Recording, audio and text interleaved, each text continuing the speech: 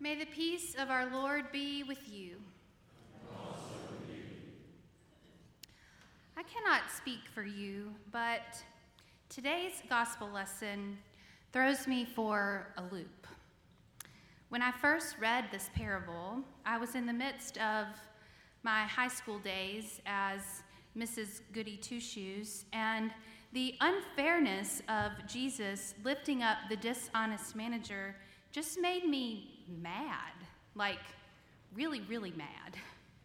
My theology has, of course, evolved and shifted, and my naivete has given way to the realism that sometimes people do what they have to do to survive. But I'm still a bit flummoxed by Jesus lifting up the dishonest manager as an example. I've read what seems like a million interpretations of the shrewd manager over the years, and particularly in the last week, and I'm not wholly satisfied with any of them.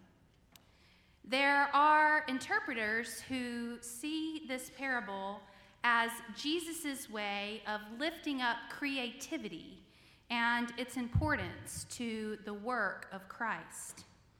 This argument goes that once the manager learns that he will be fired, he springs into action in a creative way. If the dishonest manager is that creative, how much more so should we, the children of light, be creative in bringing about the kingdom of God here on earth?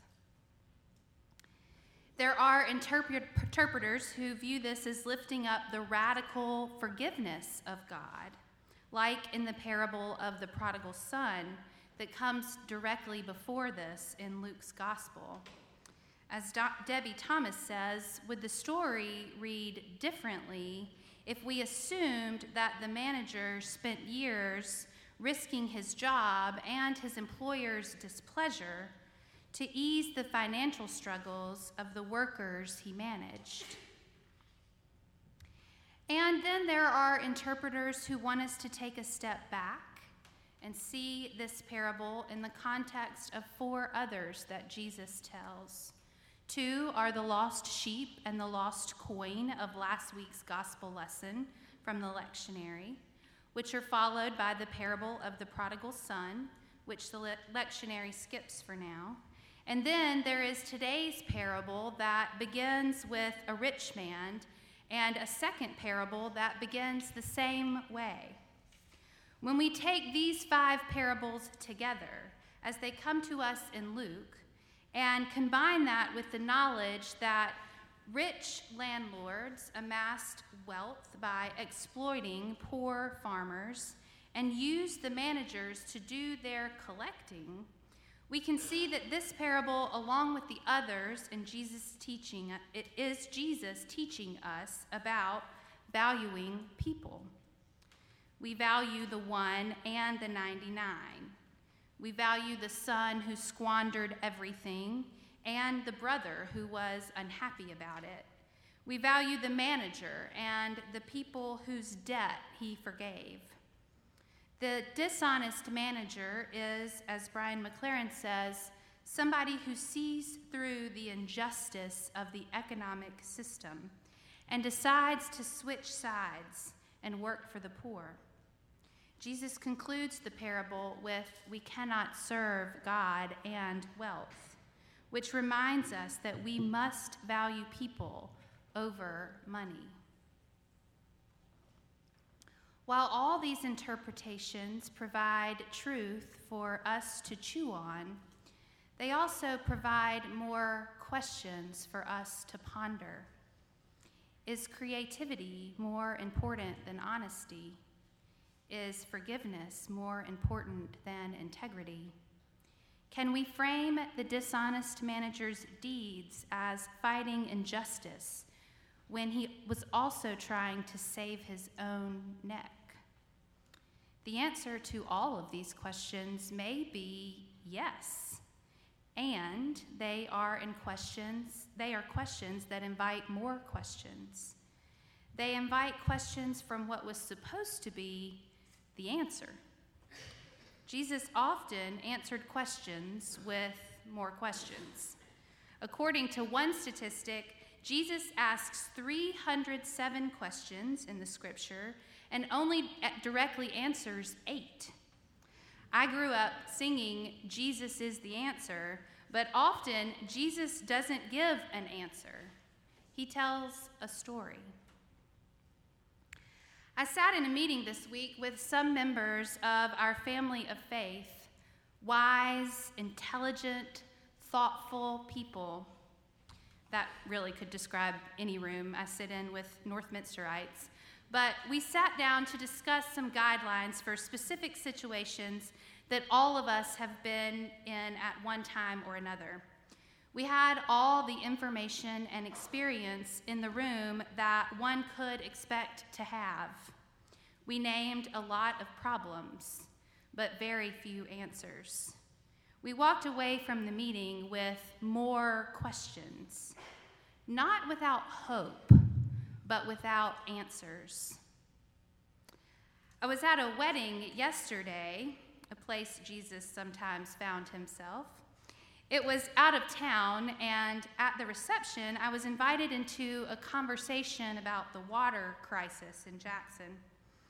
It went something like, "Oh, are you from Jackson? Are you okay? Do y'all need water?" And having barely said 3 words, I didn't even answer the questions fully, I was then given all the answers for how the water crisis should be solved.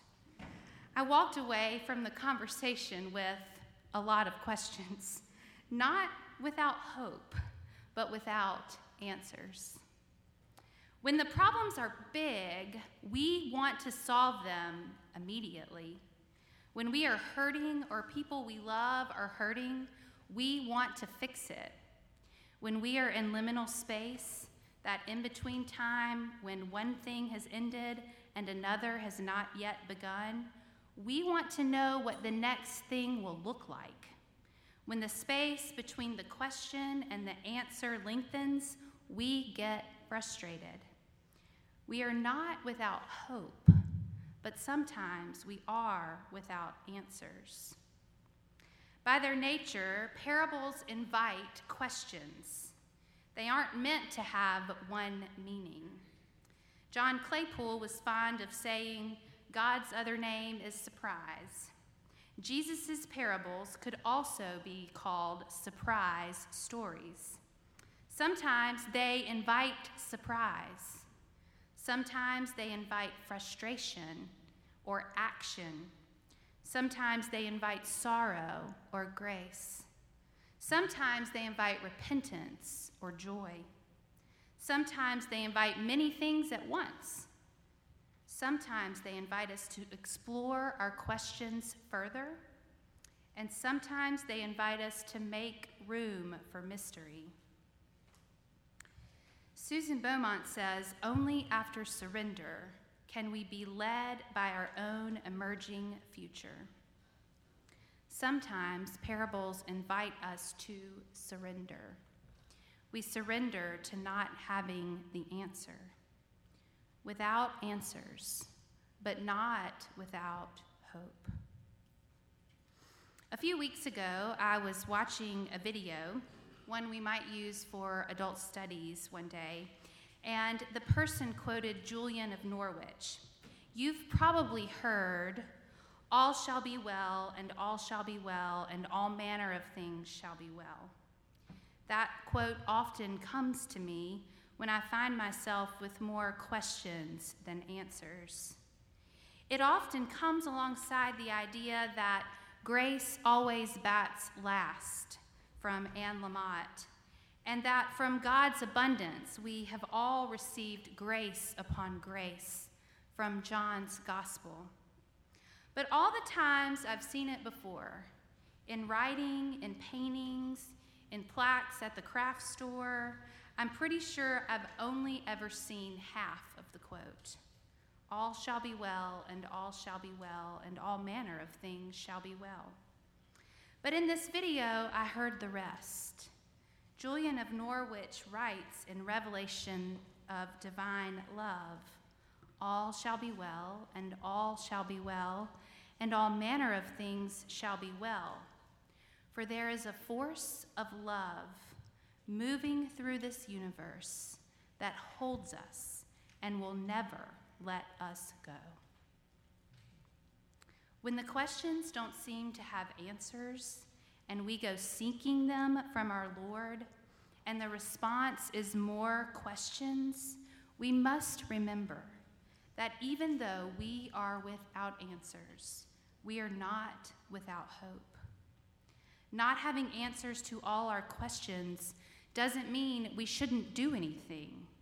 Sometimes we have to take the next step, even when we don't know what's ahead. Sometimes it's our calling to get involved, even when we are unsure of how our involvement might end. Sometimes we have to figure out what we value most and respond from that value. Sometimes we have to listen for the Spirit to guide us through what we do not get to go around. By telling stories, Jesus invites us to move at a story's pace. Sometimes that means we run with Paul, the race set out before us.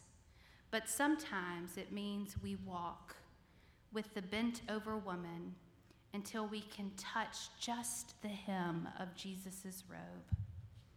The lesson from today's parable may be that creativity is important in the work of the kingdom. It may be about the radical forgiveness of God. It may be about God calling us to respond to injustice, and it may be about sitting with the questions, without answers, but not without hope. Amen.